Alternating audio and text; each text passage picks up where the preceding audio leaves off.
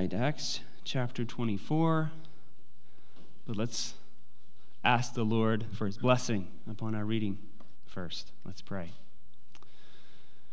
Father God, Lord, we do ask that you would arise, O Lord, and that in all your might you would make your truth known, certainly throughout the world, O Lord, and especially right now, right here, as we listen to your word, as your people gather to hear. Lord, may our hearts be open. May you heal us, Lord, as we are reminded of your mercy, which comes to us through faith in Jesus Christ, our Savior, in whose name we pray. Amen. Okay, Acts chapter 24. We'll begin at verse 1. And after 5 days, the high priest Ananias came down with some elders and a spokesman, one Tertullus. They laid before the governor their case against Paul. And when he had been summoned, Tertullus began to accuse him, saying, "Since through you we enjoy much peace, and since by your foresight, most excellent Felix, reforms are being made for this nation, in every way and everywhere we accept this with all gratitude. But to detain you no further, I beg you in your kindness to hear us briefly. For we have found this man a plague, one who stirs up riots among all the Jews throughout the world and is a ringleader of the sect of the Nazarenes. He even tried to profane the temple, but we seized him. By examining him yourself, you will be able to find out from him about everything of which we accuse him." The Jews also joined in the charge, affirming that all these things were so. And when the governor had nodded to him to speak, Paul replied, "Knowing that for many years you have been a judge over this nation, I cheerfully make my defense. You can verify that it is not more than 12 days since I went up to worship in Jerusalem, and they did not find me disputing with anyone or stirring up a crowd, either in the temple or in the synagogues or in the city. Neither can they prove to you what they now bring up against me. But this I confess to you, that according to the way, which they call a sect, I worship the God of our fathers, believing everything laid down by the law and written in the prophets, having a hope in God, which these men themselves accept, that there will be a resurrection of both the just and the unjust.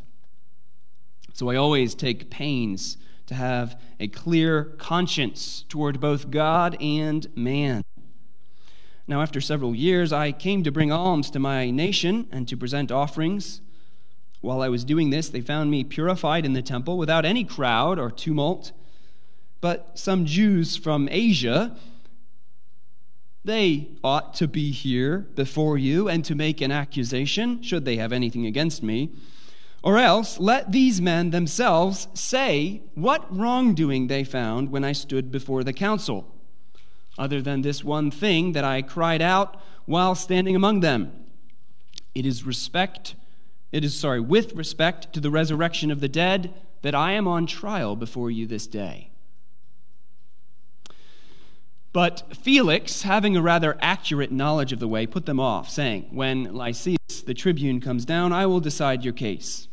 Then he gave orders to the centurion that he should be kept in custody, but have some liberty, and that none of his friends should be prevented from attending to his needs. After some days, Felix came with his wife, Drusilla, who was Jewish, and he sent for Paul and heard him speak about faith in Christ Jesus. And as he reasoned about righteousness and self-control and the coming judgment, Felix was alarmed and said, "Go away for the present. When I get an opportunity, I will summon you." At the same time, he hoped that money would be given him by Paul. So he sent for him often and conversed with him. When 2 years had elapsed, Felix was succeeded by Porcius Festus, and desiring to do the Jews a favor, Felix left Paul in prison.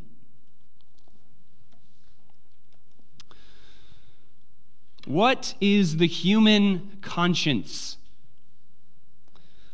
A dainty, delicate creature, a rare piece of workmanship of the Maker, says Samuel Rutherford. It's sort of like this little judge inside your head that warns you when you start to do something wrong or are about to make a big mistake.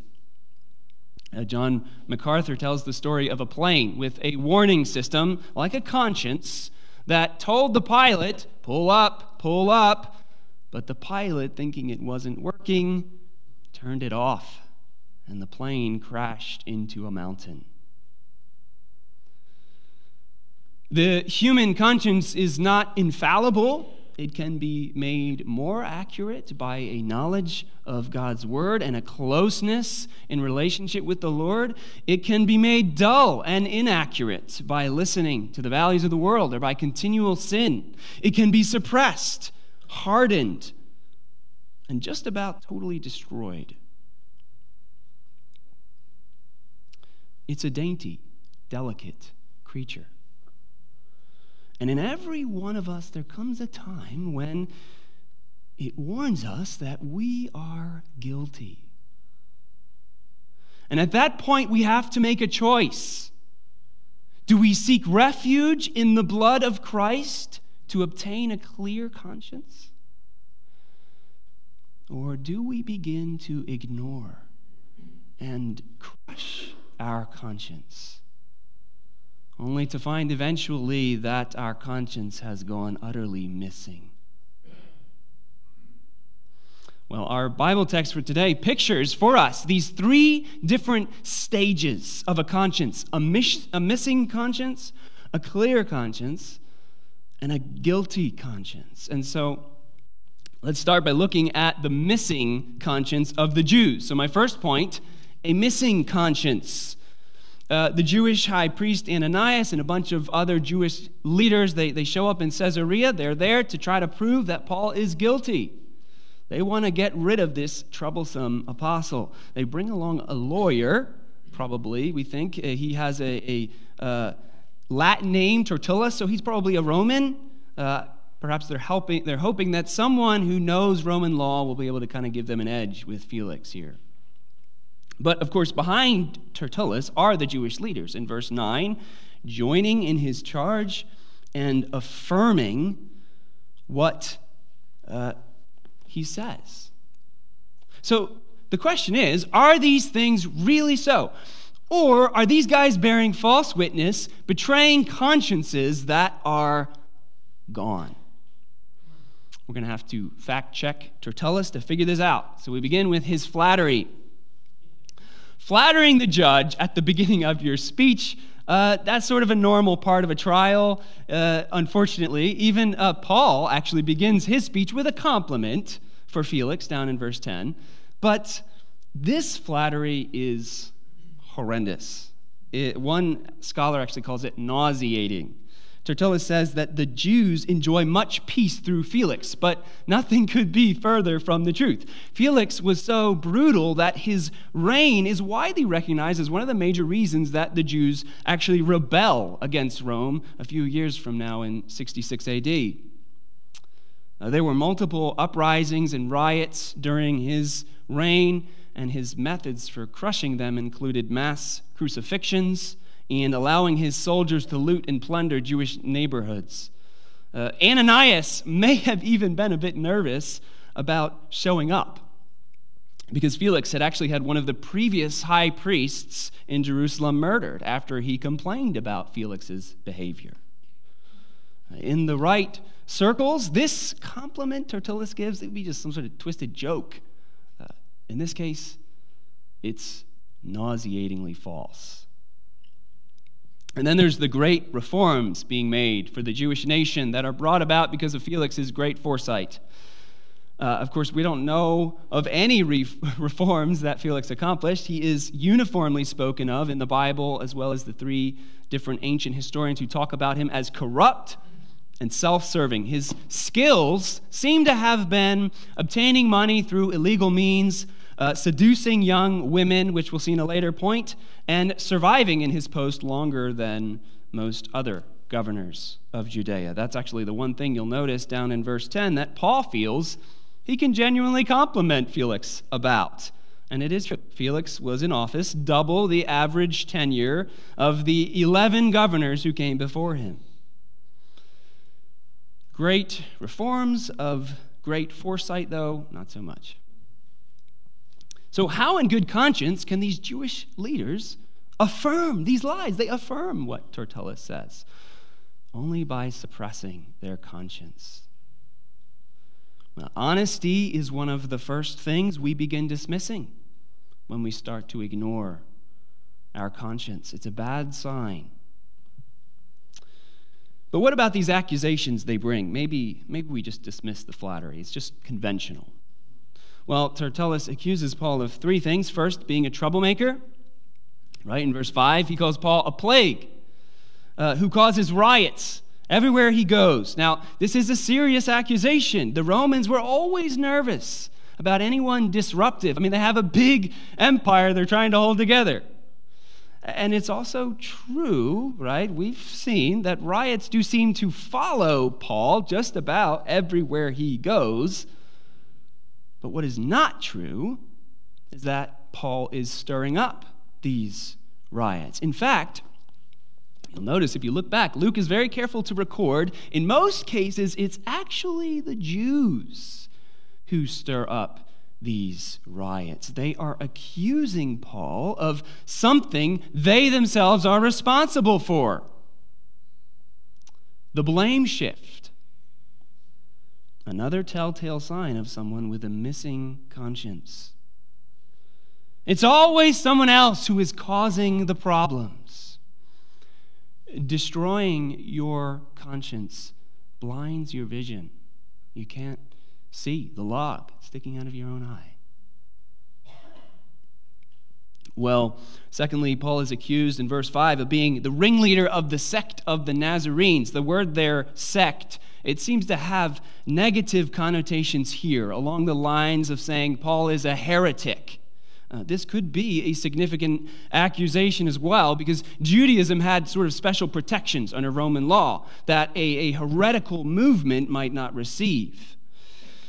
But of course, it's not true. Paul confesses in verse 14 that he is part of the way, which they're calling a sect, but he goes on to describe how the beliefs of the way are in accordance with true Judaism. We worship the same God. We believe everything laid down by the law and written in the prophets. We have the same hope in the resurrection of the just and the unjust. This last part might even be a little bit of a dig at the high priest and his friends, because likely most of them were Sadducees. And if you remember back, Sadducees didn't actually believe in the resurrection. But notice that in verse 15, Paul says, having a hope in God, which is about the resurrection, which these men themselves accept. Now, why does he say that? Because belief in resurrection was the majority belief in Judaism.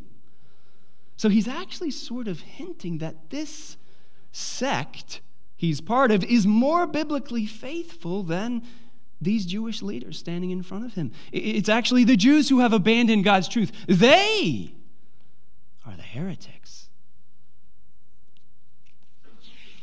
Well, thirdly, Tertullus accuses Paul of trying to profane the temple. And this is a very serious charge because the Romans allowed the Jews to handle these sorts of crimes on their own.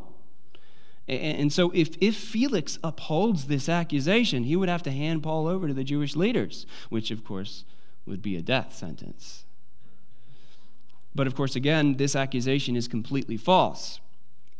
You may remember it was based on an assumption that was made by the Jews from Asia, chapter 21, verse 29, who had seen Paul with a Gentile in the city and supposed that he had brought this guy into the inner courts of the temple. So we have group A, assuming something, and group B, hearing it and making it a full-blown accusation. We see the dreadful danger of gossiping about something or believing something that has not been proved. But the Jews from Asia are nowhere to be seen, as Paul points out in his defense. Verse 18, they found me purified in the temple without any crowd or tumult, but some Jews from Asia, you notice there in the text, and the dash is because there's some missing words in the Greek of Paul's sentence. He kind of cuts off as if he's sort of like looking around. Oh, they're not here. And of course, this brings up the main problem with all of these accusations. They don't have any witnesses. The only thing they are witnesses of is Paul's statement that he brings up in verse 21 about his belief in the resurrection, something that they were entirely divided on. They did not convict him over it. We might call this the case of the missing witnesses by those with a missing conscience. They don't have witnesses for Paul causing a riot. They don't have witnesses for Paul profaning the temple. Maybe they can serve as witnesses that he's a ringleader of the way, but he confessed to that anyway. In fact, the only witness they actually refer to, back in verse 8, is Paul himself. Their case is built on lies, assumptions, and missing witnesses. This is the very definition of bearing false witness about your neighbor. Is a public violation of the 9th commandment by the leaders of Judaism. It's shocking. It's sad. It seems so obviously shameful to us. But it is exactly where a conscience that has been destroyed and suppressed leads. The conscience is a dainty, delicate creature, says Samuel Rutherford. And he goes on, keep it whole, without a crack. For if there be but one hole, so that it break, it will with difficulty mend again. Well, let's turn now to our second point, a clear conscience. A clear conscience. What is a clear conscience? Paul says he has one in verse 16, and elsewhere the Bible talks about the importance of having a clear or a good conscience. It's not a missing conscience like the Jews. It's present, it functions, it's working, and even more, it is tended to, it is cared for, it is valued. And one of the things we should see from the get-go with Paul here is that a clear conscience gives you the integrity to defend yourself. Christians should defend themselves against false accusations. I think sometimes Christians are confused by the fact that Christ was silent when he was falsely accused, or by what Christ said about turning the other cheek in Matthew 5:39. But Christ was silent because of his unique calling to be a sacrificial lamb. He could not defend himself because he was destined for slaughter. He did not speak because of his love for his people.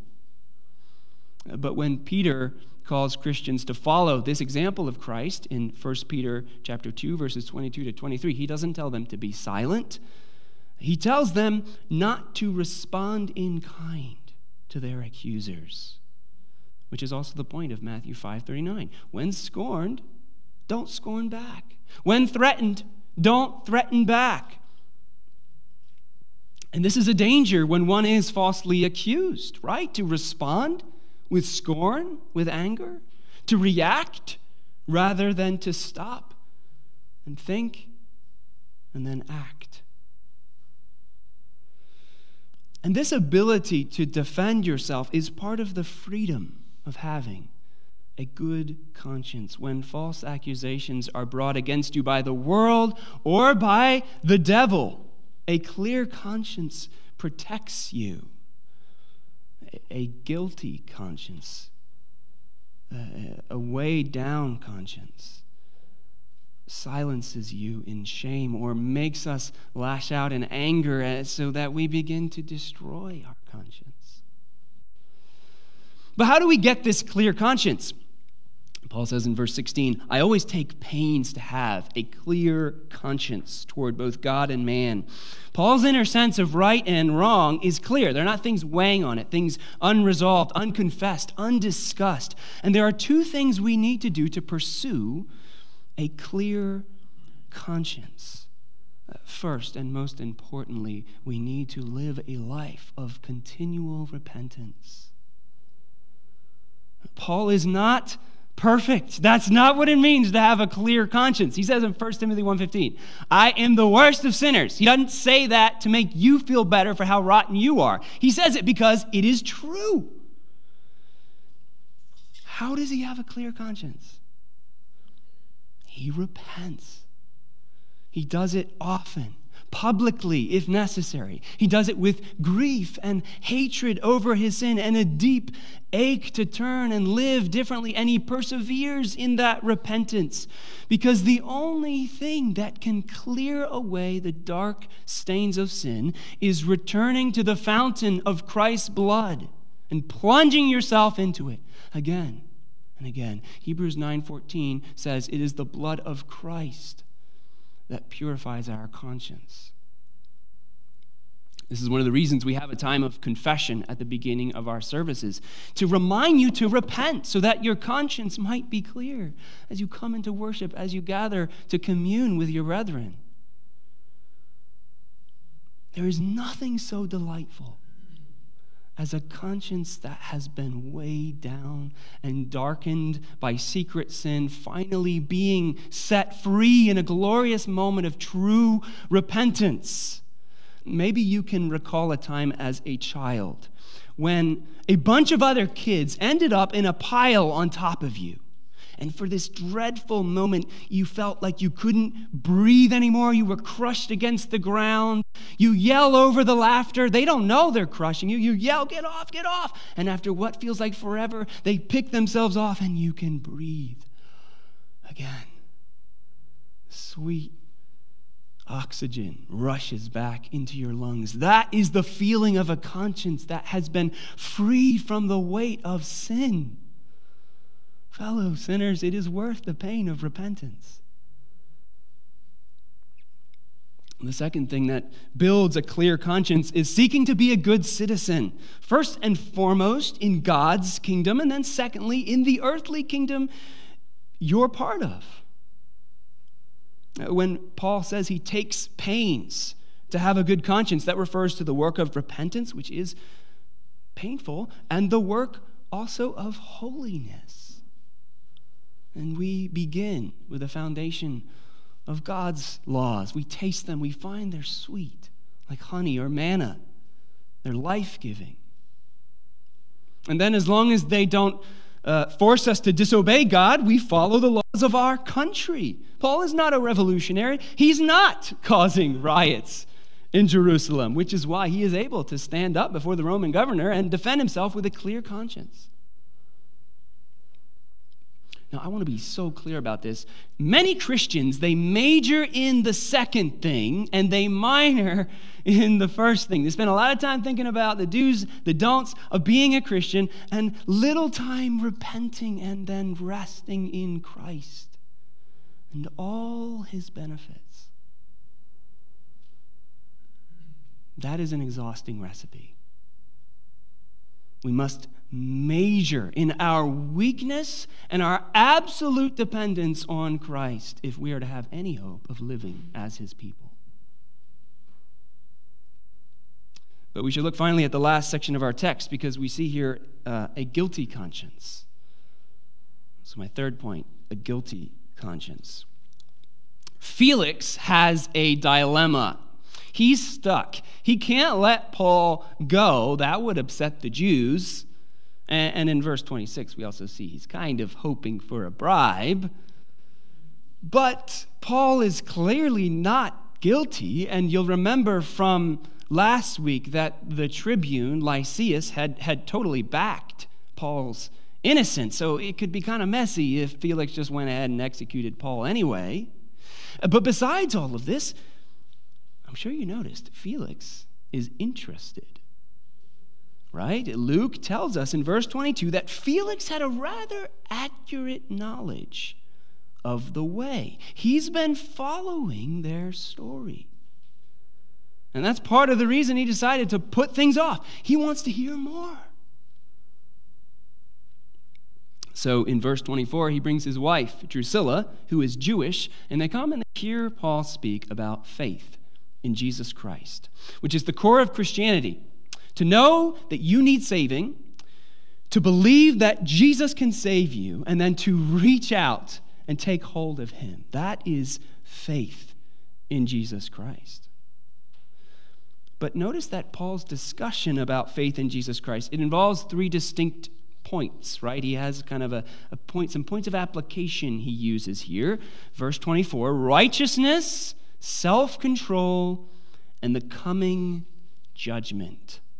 Paul is applying the gospel in a specific way to the lives of Felix and Drusilla. And I think you'll feel the force of these 3 points more if you know a bit about Felix and Drusilla. Felix, he grew up as a slave in the household of the Roman Emperor Claudius. Felix and his brother Pallas were freed at a young age, and his brother became a great favorite of the emperors, which is how Felix then ended up getting his position as governor of the province of Judea. So Felix grew up in a world of immorality, pleasure, and power. In Judea, he worked his way through several wives before coming to Drusilla, who was known as a great Jewish beauty in the land. She was the young wife of a foreign king who had gotten circumcised just so he could marry her. And the story goes that with the help of a Jewish magician from Cyprus, Felix seduced Drusilla away from her husband and convinced her to become his adulterous companion. And Paul knew this. Everyone knew this stuff. People are always loving to talk about the latest immoral scandal of their celebrities, their politicians. This would have been front page news in all the magazine stalls. Get your smutty magazines here. Don't miss the story of Felix and his Jewess Drusilla. But how long will she last? Now, Paul he's essentially living on the edge of a cliff. At any time during these 2 years, Felix can decide to pass judgment on him and execute him. But Paul, he dives right in with the gospel, and he applies it to their lives. First, righteousness. What is righteousness? It's a record of doing what is right. And you know what he said to Felix and Drusilla. The same thing your conscience has said to you, if it is still living. You have no righteousness. You have no record of doing what is right, not according to God's law. You don't. Second, self-control.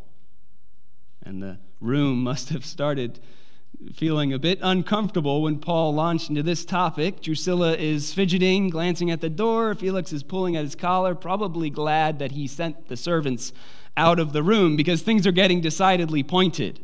And maybe Paul just quotes right from the book of 1 Thessalonians. He wrote it a few years earlier, chapter 4, verse 3. For this is the will of God, your sanctification, that you abstain from sexual immorality, that each one of you know how to control his own body in holiness and honor, not in the passion of lust, like the Gentiles who do not know God.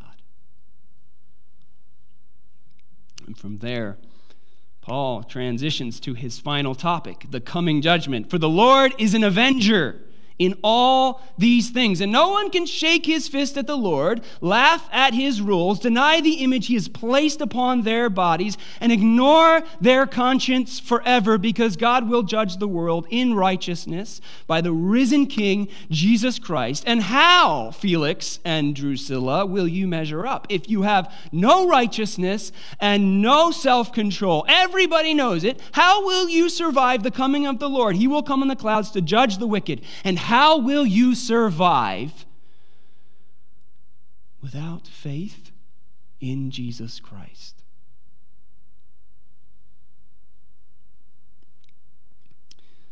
And we read these wonderful words there in the middle of verse 25. Felix was alarmed. His conscience is working. If it was dead, he would laugh or have Paul executed on the spot. But he is alarmed. The word used here for alarmed means to be in a state of fear. It is only used once in the book of Revelation and 5 times by Luke. And every time Luke uses it, except here, it refers to people who have seen the risen Jesus or an angel of the Lord.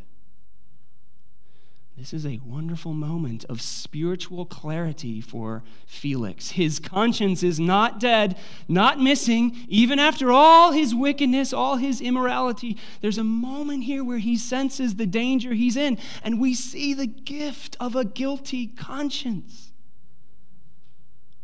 A dainty, delicate creature, still a little bit alive in him. But it's a moment that passes Felix by. He tells Paul to go away. He thinks he will hear him again, and he does. But his conscience left with Paul. It never appears to come back. Do not tell your guilty conscience to go away. Don't do it. Don't think to yourself, there will be another time to take this stuff seriously. There will be another time to repent. There will be another time to call that person I haven't talked to in 20 years. There'll be another time to consider whether God's judgment is really coming. You fool, Jesus said in his parable. This very night your life may be demanded from you. You think it belongs to you? Friends, when your life is finally demanded of you, and it will be, will you stand before the judge of all with no righteousness, no self-control, and no conscience? Or will you have a good conscience because of your faith in Jesus Christ? And if this faith is yours, then may the Lord lead you in daily repentance. May you rest in Christ this day and every day, and glory in the beauty of his laws, walking in the freedom of a clear conscience. Let's pray. Oh, Father, Lord, we pray that you would not have us to be those with a missing conscience, but instead, oh Lord, that you would give us the gift of a guilty conscience, Lord. And that we would respond to it. We would not let it pass by, O Lord, but we would turn and cry out for help. For we know that you love to save those who truly cry out for help, who recognize their weakness, their need for a record of doing what is right, that only Jesus Christ can provide. For purification from a guilty conscience, Lord, that will weigh us down, and only Jesus can purify it. So, Lord, we turn to him and we ask, as we rest in him, you would give us a clear conscience. And Father, as we rest in him, you would strengthen us by your grace to live in your law, to turn again and again in repentance. Without fear, Lord, knowing that you accept the contrite and broken heart. We pray this in the name of Jesus, our Savior. Amen.